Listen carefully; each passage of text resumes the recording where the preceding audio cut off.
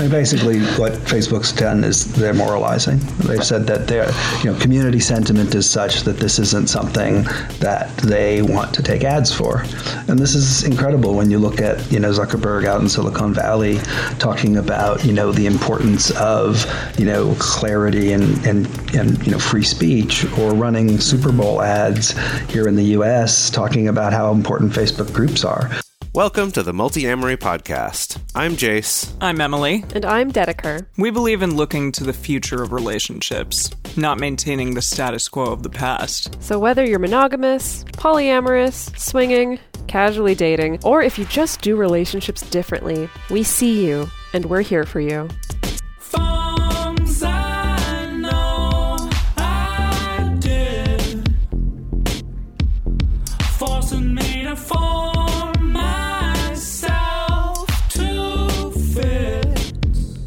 On this episode of the Multi-Amory Podcast, we're speaking with Amanda Wilson and David Epstein, the co-founders of the sex-positive and non-monogamy-friendly dating app #Open.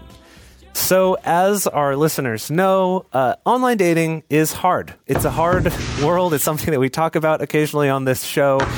And creating an app for online dating, I would say, is even harder. And so today we're excited to talk to both Amanda and David about some of the challenges in creating an app like this, what they're doing to try to make online dating better, as well as some of the challenges that have come up with that, and also some kind of real world talk about the world of online dating and what's going on there. So Amanda and David, thank you so much for joining us. Thank you for having us. We're really excited to be here as well. Yeah, so I wanted to start out just with the elevator pitch for what #Open is. And I kind of want to hear, what I'm curious about is what's the pitch that you use when you're describing the app to people who are kind of already, let's say, bought in, already part of a non-traditional relationship or community or sexuality or identity or something like that, versus how do you pitch or describe the app to someone who is totally new to any of this and had no idea non-monogamy was even a thing? That's a great question. For the people that are already bought in, I think the elevator pitch is really letting them know that the tools have been built for them. Setting your boundaries and talking about your interests and your preferences, that's so important. And those people that have bought in, they've also bought into the communication aspect side of relationships, right? And that can be hard. I know words are not always my best friend. So we built in tools inside of the app to make having those communications as easy as possible. We have a section right there to where you can state what your hard limits are. And again, words aren't your friend. Being able to state that right there and, not ever have to really have, a conversation further is useful for a lot of people. So I think that is the pitch for those that are bought in. Yeah, I think that what we've tried to do, certainly, really for folks who do understand sort of consensual non-monogamy and the framework around and the ethics around those choices, or people who maybe are curious about and looking to explore it, we've tried to create a process where coming into the app and coming into the app community gets, as Amanda said, people to think about their preferences, think about what their boundaries are, and start to understand that communicating them is a must, right? So everybody who comes through the app process agrees to really a code of conduct within the community. And that's really all based around, negotiation, inclusion, consent, and making sure that your experiences are something that that you're doing with really an open eye and open to communicating. And these are things that are good in any relationship, but especially good in a non-monogamous relationship.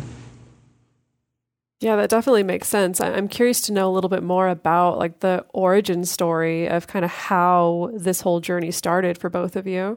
Well, we can start with me. I moved to the Northeast about 6 years ago and met David 5 years ago, and had a couple of years of dating, we'll call it platform experiences, right? Because I did them all. That's the best euphemism I've heard for going onto the online dating app grind ever. Just I've had multiple platform experiences. Yeah. Well, and I remember when eHarmony was, a bubble sheet that you used to fill out and actually mail back in, and then they would mail you your 10 preferences or your 10, matches for that month. Yes, so I've been around a while. They give you little cards with faces of the people, and they're like, "Hello," like baseball cards. Yeah. Yes.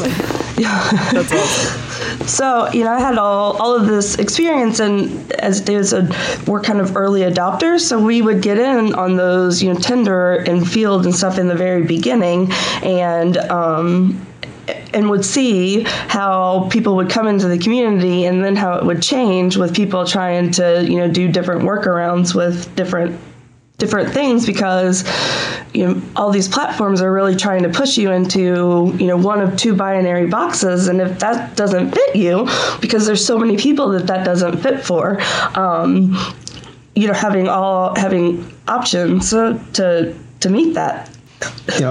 Amanda had come, as she said, from the South, a single mother who had built a career in Republican politics, and came to the Harvard Extension School basically to study democratization. And, in getting there, I know that you felt like it was just a rapid fire learning a new culture and new ways of people interacting. And I remember, we met, was it a year into that experience for you? It was. We started to communicate. We met on an app that was definitely catering to people that were outside of the sort of more norm, and started communicating very clearly with each other and very honestly with each other. And that was really refreshing for both of us. And that's really, it was that process that kind of gave birth to the app, I think, in many ways. So were some of your initial messages to each other like, "Hey, you're cute. This app sucks. Let's make a better one." And here we are 5 years later. Yeah, were you non-monogamous at this point, or are you, or interested in it? I would say that I came from a very traditional background, and monogamy was always just kind of the style that I was in, because I didn't know anything else, and It's like the default option. Yes, this is the default option. But then, as I started, really meeting people outside of where I came from, and just talking to them, just realizing that there are other ways to do this, and better ways. Monogamy, I think, is great for anybody that consciously chooses it, but. That's the difference.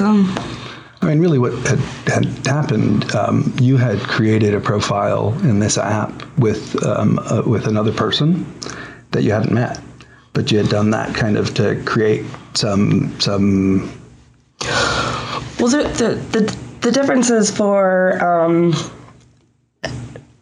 females inside of these apps and males are quite different, right? And so for me, saying no is it's not something that I like to do, and so constantly having to say no to so many people was just becoming challenging, and so I did create a fictitious partner in order to. It was a virtual partnership. They weren't fictitious, but it created a virtual partnership and was looking to meet other individuals to explore, but. You're really a sole agent, as everybody is. Yes, we're all individuals coming into these partnerships. But the answer to the question, that app, it exists today, and it is popular in the space. We felt for a lot of reasons that we wanted to do things a bit differently. It's definitely a tremendous amount of work, and we've had a lot of fun and have built something really incredible, but it's hard. And just because I'm curious, this app you're talking about, is this like, are you talking about FetLife or Tinder, or what is this app? Well, so we met on what is now known as Field. It was known as Thrinder back then, but has been renamed. Right. And so Amanda, you were like a single female profile on Thrinder. And yeah, okay, I see. So just getting like a lot of messages and things like that. And having to say, okay, that makes sense. Now I have more context. I'm like, okay, yeah. Yes. Hence the need for a virtual partnership. Right. Yeah. Yes. That makes sense. So you alluded to this a little bit, but I'm interested in what your research process was behind building the app, because there have been, like, I guess between 2009 and 2014, OkCupid published a big study kind of done on their demographic preferences of some of their the people who are using their app, and it talked about race and attraction and also demographics and attraction and various things. And they did say after their initial findings that they made major changes to improve their product for everyone who was using it. So I'm just curious, did that influence the way in which you made your app? What other things potentially influenced the findings that you had and your app in general? I mean, hugely, right? I mean, you talk about dataclysms all the time. Yes. Are you referring to the dataclysms work and study? Hold on 1 second. Dataclysms is probably the best word. Probably That's like the second best like word that I've heard in this cataclysm interview. data? Second to what? Multiple platform experience. Now it's dataclysms. You got to explain that. Yeah, so Dataclysms, OkCupid was started by 4 mathematicians, and one of them wrote a book just on all of the data that they have collected and trends that they have seen throughout OkCupid over the years. So, and it's absolutely fascinating. I recommend it for anybody. And Was really that scary. the name of the book? Yeah. Yes, Dataclysms. Okay, there it is. Yeah. That makes sense. And I think that is the initial research that OkCupid published that you're referring to. Right. So, based on their observations of human behavior through their dating platform, and really through the first year of our relationship, you're reading that material and sort of looking at. At the time, I remember you were studying like cybersecurity and this fictitious hack that the Soviets might do on the Ukrainians, and talking about Facebook, and like lo and behold, this is exactly what was happening, right? So you take, the observations and dataclysms about OkCupid and dating, and now you apply it to Facebook, and you look at the fact that whether it's Field, the app that we met on that uses Facebook for login, or it's Tinder or every other match product, that 99 out of 100 dating platforms out of there are directly meshed with the Facebook data engine, and then look at a book like Dataclysms and imagine. Right. And that's really a big part of why we did this. So what were some of those then design choices that you made based on that for your app to try to make it different from those? Well, based on Amanda's concerns around the data privacy issues, and in particular concerns around the potential for people to weaponize that data, we knew that we had to write a privacy policy that kept our database sacrosanct. So we don't share with any third parties. We don't use any third-party login or authentication. We don't have any data exchange that we get inbound or outbound, other than checking the telephone number database to assure that we're using a cellular phone number, and that's really for fraud purposes. But we don't, unlike any of our sizable competitors, we don't share anything with Facebook. We don't share anything with Match. We don't share anything with Procter & Gamble. Wow, Oh, good. That's very unique and lovely. Yeah, so very refreshing. Yeah, that kind of leads into my next question, that you really intentionally wanted to kind of avoid that crossover and that sharing of data and things like that. So, I do feel that like when we're talking about the non-monogamy dating scene specifically, this arguably niche, maybe arguably not niche dating scene, and I think that over the years we've seen a very noticeable shift in how non-monogamy has entered mainstream conversations about dating.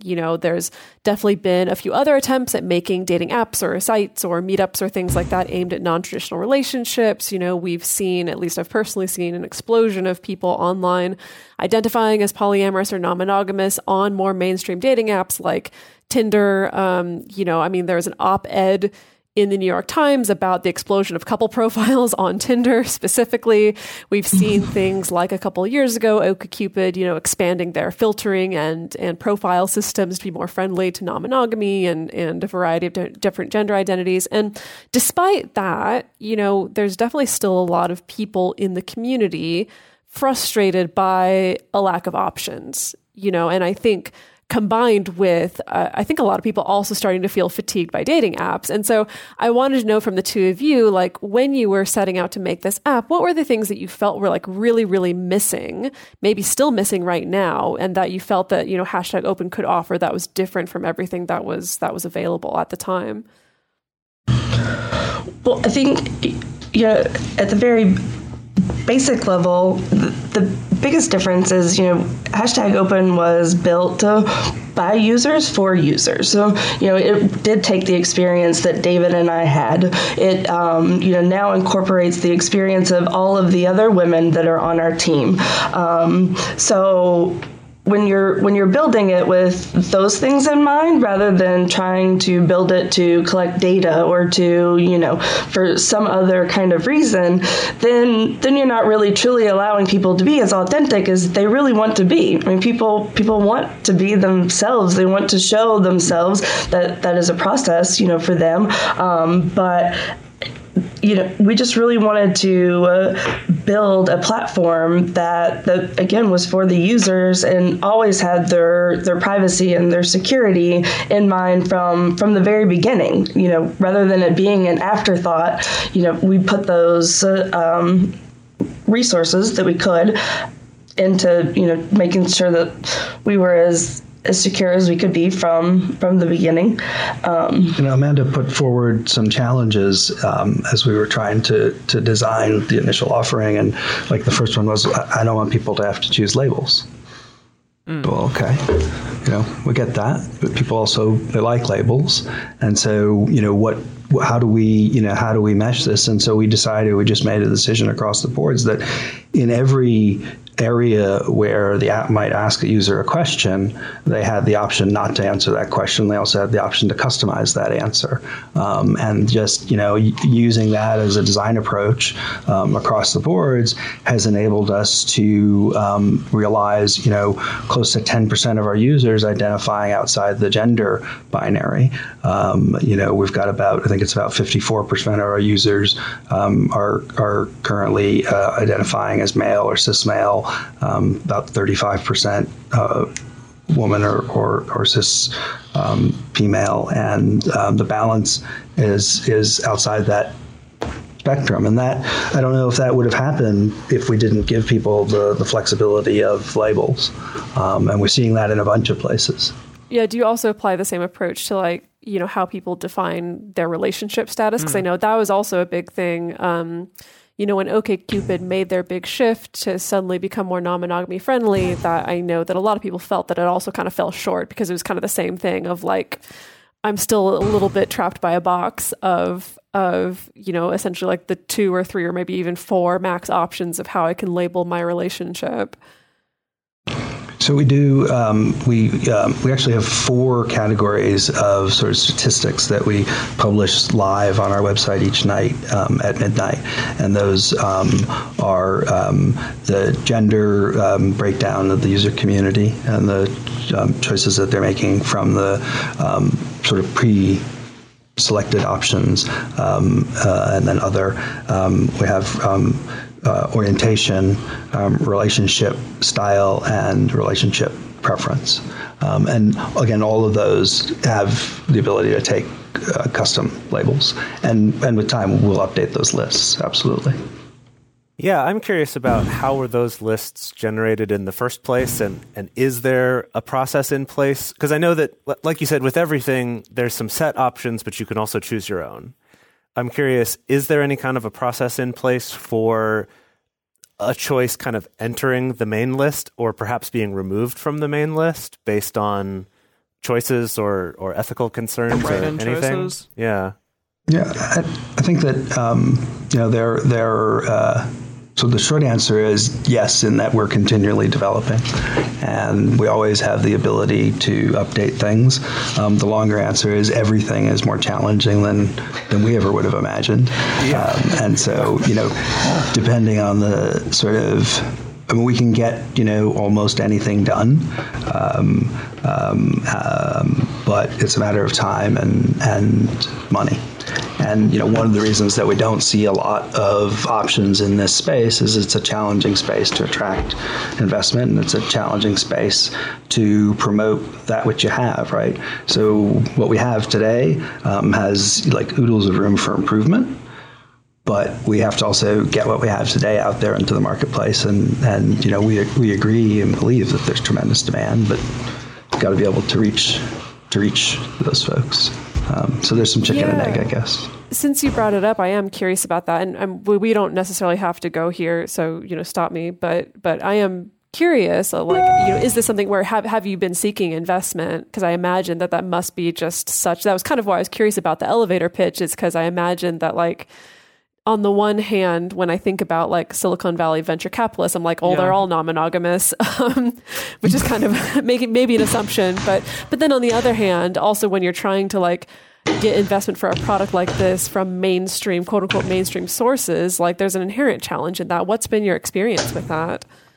It's been exceptionally difficult to, we being also sex positive and relationship positive, means that for Facebook that is just too outside of the box for them, and Facebook really seems to be the leader for all the other companies. So because we have been denied by Facebook, which is also Instagram, and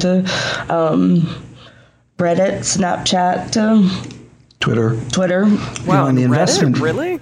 Goodness. Yeah. Well, Reddit. What Reddit did initially is we submitted an application, and they said that they wouldn't take it on the basis of they tend to put us in the mail order bride category, or the Ashley Madison paid cheating sites. That they wouldn't take our promotion. And so we went back and said, well, this is really quite odd. Why are you taking promotions from Field? It's really the same thing. And sadly, because this was not our intent, but literally 15 minutes later, Field was no longer there. It's all related to FOSTA and SESTA, really, is a big part of it. And we've heard of an ongoing petition happening surrounding this. Can you talk a little bit more about that? Yes, I filed a petition, and it has been signed by over 2,000 people currently, but basically calling Facebook out on their censorship and also their hypocrisy. Basically, what Facebook's done is they're moralizing. They've said that their community sentiment is such that this isn't something that they want to take ads for. And this is incredible when you look at Zuckerberg out in Silicon Valley talking about the importance of clarity and free speech, or running Super Bowl ads here in the U.S. talking about how important Facebook groups are. One of the things that Amanda points out in her petition is that there are hundreds of thousands of people on Facebook who explore various forms of consensual non-monogamy. So it's just crap. Yeah, I wonder where he gets that from, or where whomever gets that idea that, the user doesn't want this, or that that's the consensus from the user. Like, where I have no idea where they're getting that from. Neither do we. Yeah, and I mean, just to rope our listeners in, recently you have been getting some news coverage about this, like Business Insider. I know a couple other outlets did a write-up about this, that it really has been this kind of mind-boggling thing that, the response that you've gotten from Facebook being something along the lines of like, well, this is not what the community wants, and also that the community is not ready for any kind of casual dating, which is like a statement that I can't even wrap my brain around. Like, I just really can't wrap my brain around this idea that the community is not ready for casual dating, first of all. But Facebook dating is not casual. Right. Yeah, exactly. Combined with the fact that, as you also have pointed out kind of in your campaign around this, that like, more mainstream apps like OkCupid have posted ads that are, sexually suggestive in nature, obviously nothing explicit, but that they have suggested, hey, you might use this app to have sex with somebody, and that's a good thing. And so why not try it out? Combined with, Facebook, of course, also, authenticating like logins for Tinder and stuff like that, which is, last time I checked, Tinder did not have the reputation of being only for like long-term soulmate relationships. So it really is this, really, really interesting, really, really fascinating thing that I think, especially for what the two of you are trying to do, which is like a sex positive app that's not just about hookups, that's also open to non-monogamy, polyamory, stuff like that, that the knee-jerk reaction would be so strong in that direction. Well, and it is interesting, you posed the question earlier about investment, and we have self-funded this. So we've put everything that we have into it and been fortunate that we've been able to borrow, but we don't have traditional corporate backing. And, frankly, would like to avoid that, right? We have a privacy policy that's not attractive to venture capital, right? Venture capital wants to invest in selling, in building a database and selling it. Well, if you read our privacy policy, you'll see that we could never really sell #open in that way. Our interest is in building a set of tools, and we'd like to see others do the same. And we think some are doing this, but building a set of tools that'll serve a community that's underserved, and then being rewarded for doing that. I mean, that's a really good long-term business model, right? 10, 15, 20, 25% of our users might be happy to contribute, a latte a month or a chai a month or whatever their thing is, for a set of tools that are, built with efficacy and transparency. And but if we can't get to them, we can't do that. And that's why the petition, and we were really excited. That article, and frankly some mentions within Facebook, drove over 5,000 new profiles this weekend, which for us is huge. Oh, wow. It's massive. Yeah. Right. Yeah. Congrats. So silver lining for sure.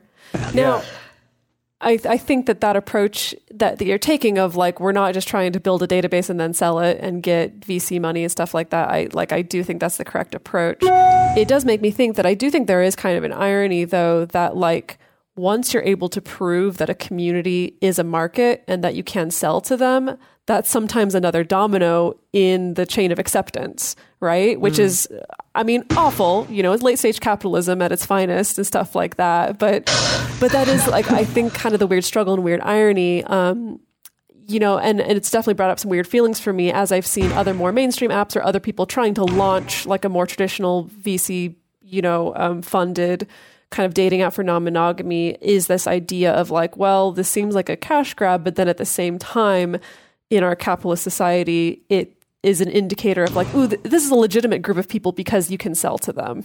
It's a huge opportunity, and we're capitalists.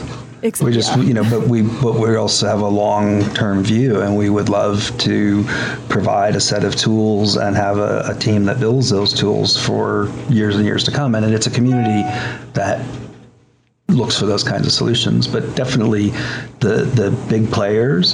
In the year that we've been doing this, we've seen their sort of pivot around LGBTQIA plus, our gender and orientation diversity is not as unique as it was a year ago, and that's great. It's a good thing, and that's because of what's going on in the culture. It's got nothing to do with us. Right, totally. Yeah, I want to talk a little bit more about kind of the monetization stuff as well as more about the security stuff that I think is really interesting. And then we want to get into kind of talking about some of the like ethics and politics of online dating and some of the choices and things like that. But before we get to all of that, we want to take a quick moment to talk to our listeners about ways you can support this show to help it keep going if we're providing something that gives you value. And if not, then feel free to skip ahead and listen to the rest of it. For a long time now, we've been fans of adamandeve.com for getting sex toys or lingerie or accessories, things like that. It's just a fantastic resource with a huge selection.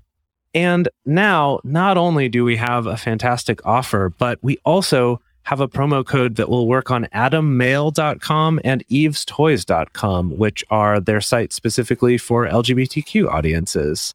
And our code is fantastic. It's 50% off of almost any item in the store and free discreet shipping when you use our code MULTI.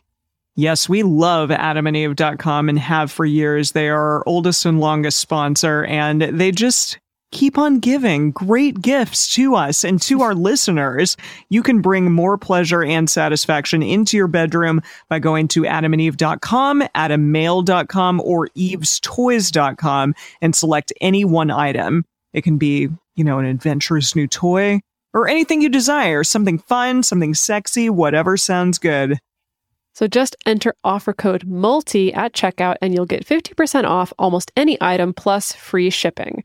That's MULTI, M-U-L-T-I, at adamandeve.com, adammail.com, or evestoys.com.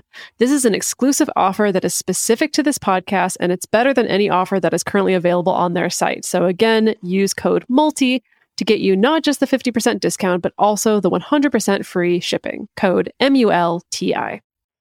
So to go back to this question of money, right? I know that hosting a database and hosting like the infrastructure for an app as well as the marketing it and all of those things cost money, and they can cost quite a bit of money, and they cost money every month. It's not just like you spend once to make it and then it's done, right? It's something that is an ongoing expense. And so I'm curious about, you kind of alluded to it a little bit, that your eventual kind of monetization model for this would be what? Like a premium features kind of thing, like OkCupid, or that the whole thing would become paid? Because I do think that like the thing that made OkCupid unique in the beginning was the fact that it was free, and that you could use almost all of it for free. And that's still true, right? And I do think that's really interesting when at the time it was competing against Match.com, where you had to pay to do basically anything at all, right? Besides create the profile. If you want to do anything, you had to pay. And same with eHarmony and, all those other kind of big like mainstream apps. And that was kind of what made them different. And so far, #open feels similar in that it's free. And I'm just curious, like, what are your plans moving forward in terms of cost and things like that? So scale is ultimately the challenge. We've always believed that the basics have to be free to everybody in order for it to be a viable community. And frankly, we kind of feel like pretty much everything we're doing now is the basics. We obviously want to do them better. And we've got, I think 900 tickets in our system of ongoing bugs, and that number just, continues to roll. But so the basics always need to be available for the community, and especially in this community, because we know that a lot of people don't have the kind of resources to be both, open about the choices they've made in their life and necessarily able to do that everywhere. What we are a Delaware B. It's not called a B Corp. What's it? A BLLC? Oh, is it not an LLC? But yeah, It is, Delaware's yeah. the way to go. 'Cause you don't have to pay taxes. And especially if you have no revenue. If you have no revenue, you go. get like an extra Yeah. double tax credit. But we're what is a equivalent of it's called a B Corp. We have to go through the entire process of certification, but our mission includes reinvesting back into the community that we serve. And that, that's really something that you've taken the lead on. Yeah, what does that look like? Exactly. That was one of the things in your mission statement, and I found that to be very interesting because that's not the idea of community. I don't think is very large in Field or I guess in OkCupid or any of that, and you really care about giving back to the community in various ways. So I'm very interested in what that looks like to you.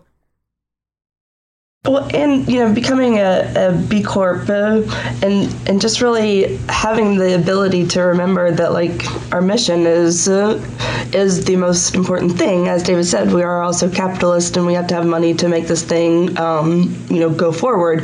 But being marginalized, and that includes women, right? It is. Already a hurdle, right? Just in your life, and so anything that we can do to potentially put money back into research, right? And as David was saying earlier, as far as like money and big money. People aren't putting money into kink research or, maybe BDSM can cure the common cold. We don't know because, nobody's really out there putting the money in there and researching that specifically, right? And basically what the B Corp structure does for us is enables us to create, to your question about revenue models, incentives for more and more people to participate in supporting the project. So let's say we approach the community at a point later this year and say, listen, it takes following to support this effort. We're going to keep investing, but we would like those that can to support and give back. If you can participate at this level per month, you will receive this following digital badging. You could receive these additional enhanced features, some right now that are under consideration, would be potentially things like last active or potentially knowing who's already liked your profile. Although, again, we talk about those. There are pluses and minuses, but a set of enhanced features at a very modest monthly recurring rate.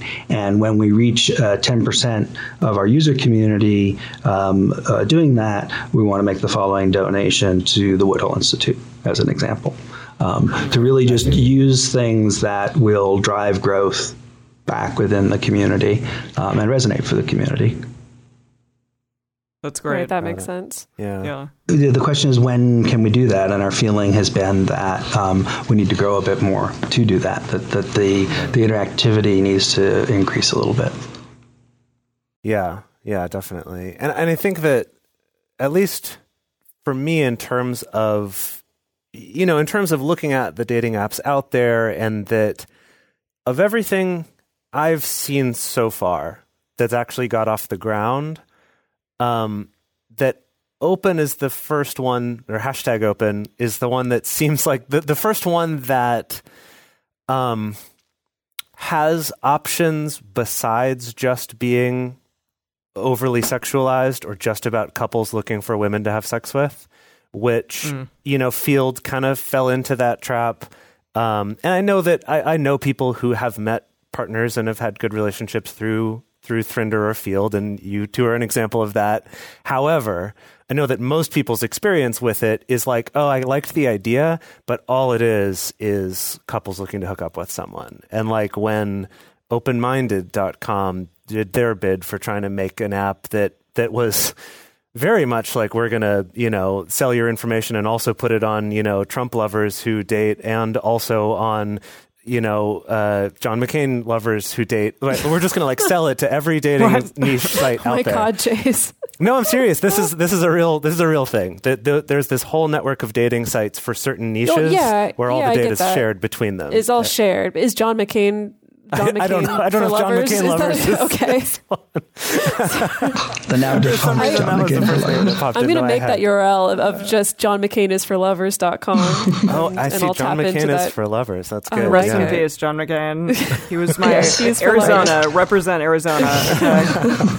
Sorry, Jace. Please continue. Anyway, what I'm trying to get at is I appreciate what you're doing, and I think that hashtag Open is sort of the closest toward that I've seen. And I agree that having a user base is always the problem with any startup dating app that like you've just got to have the users so that it's useful to people, so there's people to meet.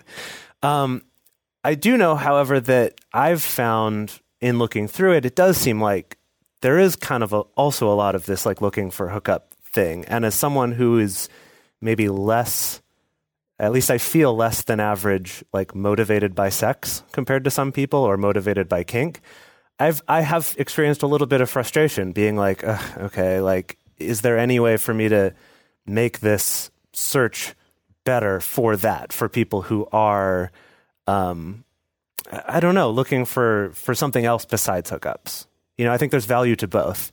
And or who are even asexual, or, it's something along those lines. Yeah.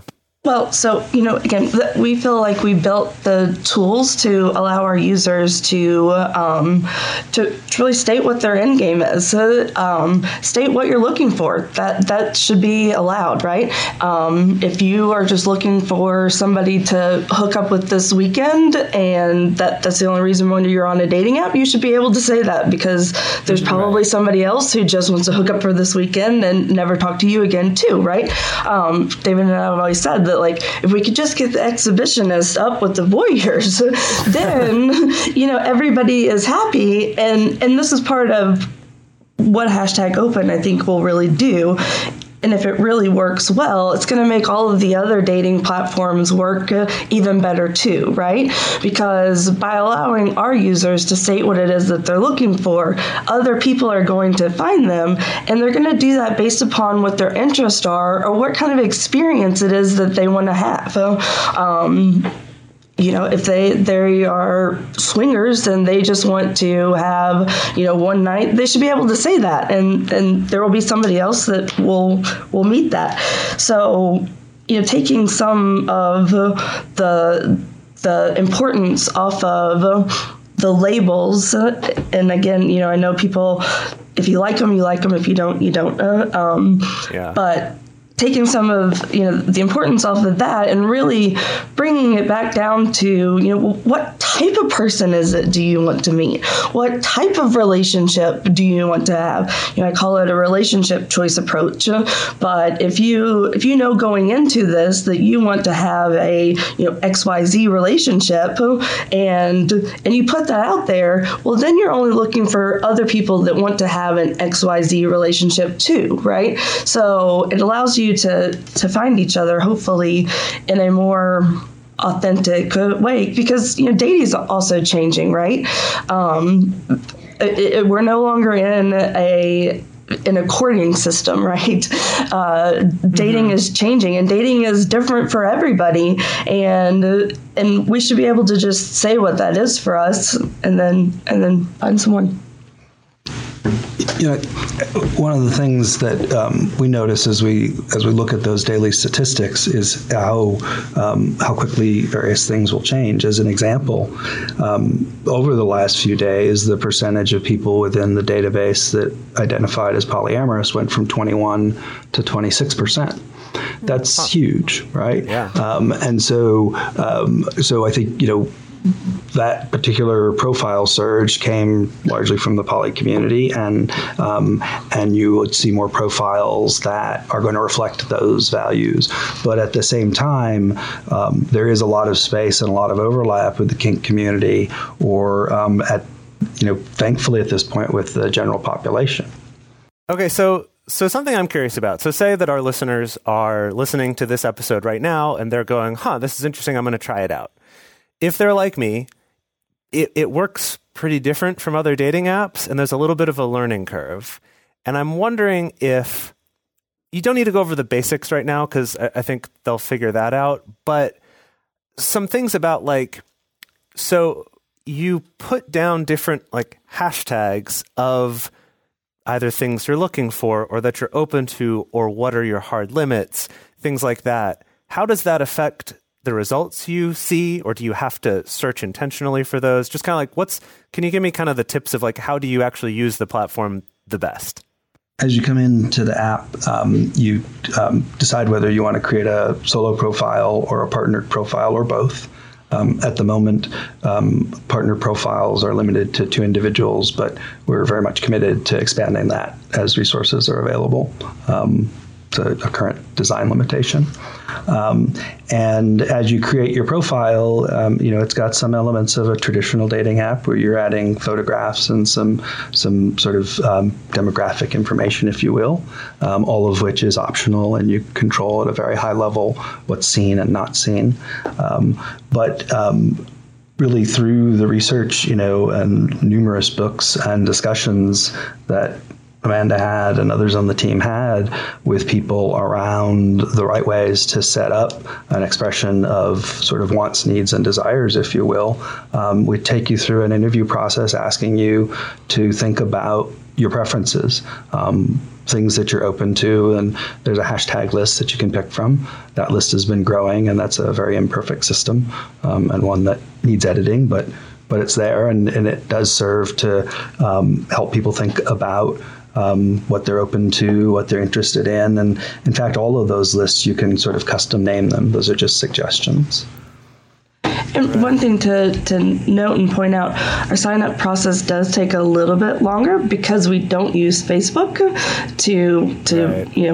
Right. So, normally Facebook would kind of go ahead and pre-populate some of those things in there for you. So it does take... Yeah, all the apps that we've talked about. It's worth the extra time not to share any data with Facebook, in my opinion. Yeah. And then at that point, your profile is available in the community, and based on a set of boundaries that you'll enter around what sorts of profiles you're interested in seeing and being seen by, and distance and some age parameters. And you can further filter those by the hashtags that we just talked about, if you want. Searching by them. Yes. Yeah. So in fact, if you were, let's say you were looking at a grid of people in the New York metro area, and you wanted to look at people who specifically had hashtag BDSM or hashtag polyamory or hashtag rope, you apply that filter, and now you're looking at folks with that hashtag. And one of the things actually we do when you do a search is we don't only show you people that you've matched with, that you've liked, we also show you folks that you've passed on, because when you're doing a search on a hashtag, we think it's worth sort of seeing what you might have missed. That's interesting. More of a visual pass. You kind of get a second chance on those. Yes, always. If you're searching specifically for something that they've put. That's interesting. Okay, that's good to know. Yeah. So, we're about coming up on time here. And what I want to ask is, you're making a product for a community that is extremely diverse in variety, as in, everyone from people who are asexual and polyamorous versus maybe I'm just monogamish and kinky, or I'm only BDSM and aromantic, and as well as like the whole palette of like gender identities and sexualities and things like that. So you're making a product for a community that's both really diverse and I think also extremely picky at the same time. Are you pulling your hair out all the time? Because I feel like I would be, I feel like even for us with our show or with the things that we write or produce, that it is just this inherent challenge of like a community that spans a lot of different identities. And also they have, I think, very high standards for what it is that they want and expect. And we have built upon that. We have, a set of community guidelines that everybody has to agree to before coming into the app. And then we hold people accountable to those things. We have a moderation policy that has been built with the help of Jacqueline Friedman, who is great. She just had a book that came out. But really making sure that we have like this human touch to our moderation. And we actually, to this point, have had no problems, really. Yeah. I mean, it's a really great question. What I've seen at Pride Parade after Pride Parade, or various expos and events that we've gone to, is people come up to Amanda and hug her.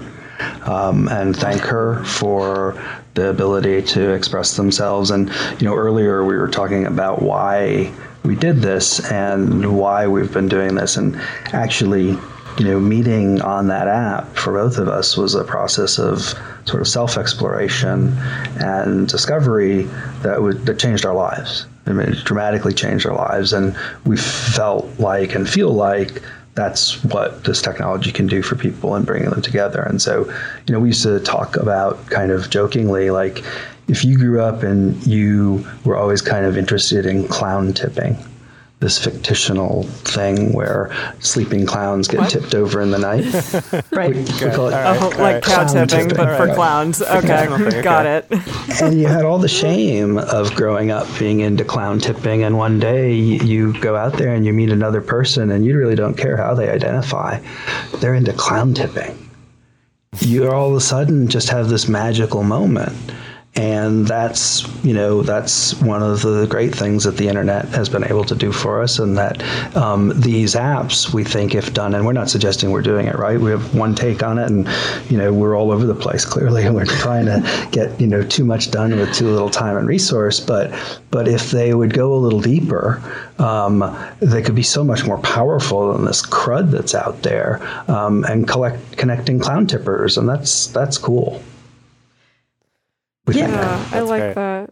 I like that. I think that's a really wonderful note to end on for now. So if people want to know more about your app, and also if they want to sign this petition, where should our listeners go? Well, they could come to our website, which is #open.com, and we have links on there to the petition.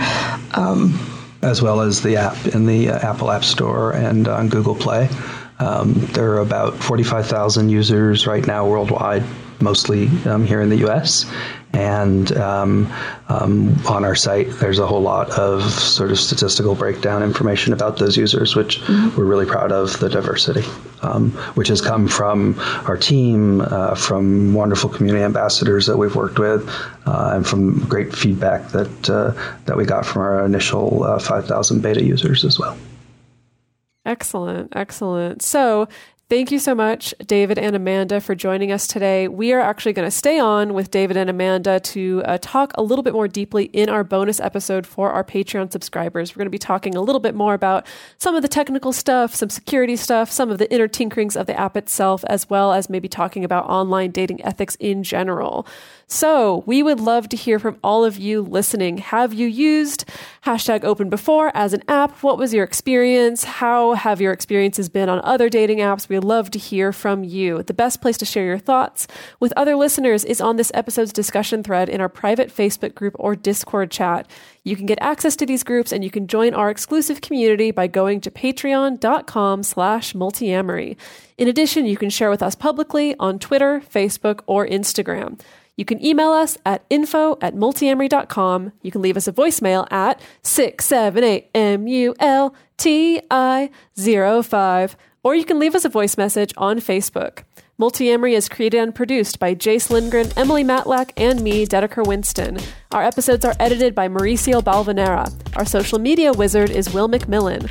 Our production assistants are Rachel Shennework and Carson Collins. Our theme song is Forms I Know I Did by Josh and Anand from the Fractal Cave EP. The full transcript is available on this episode's page on multiamory.com.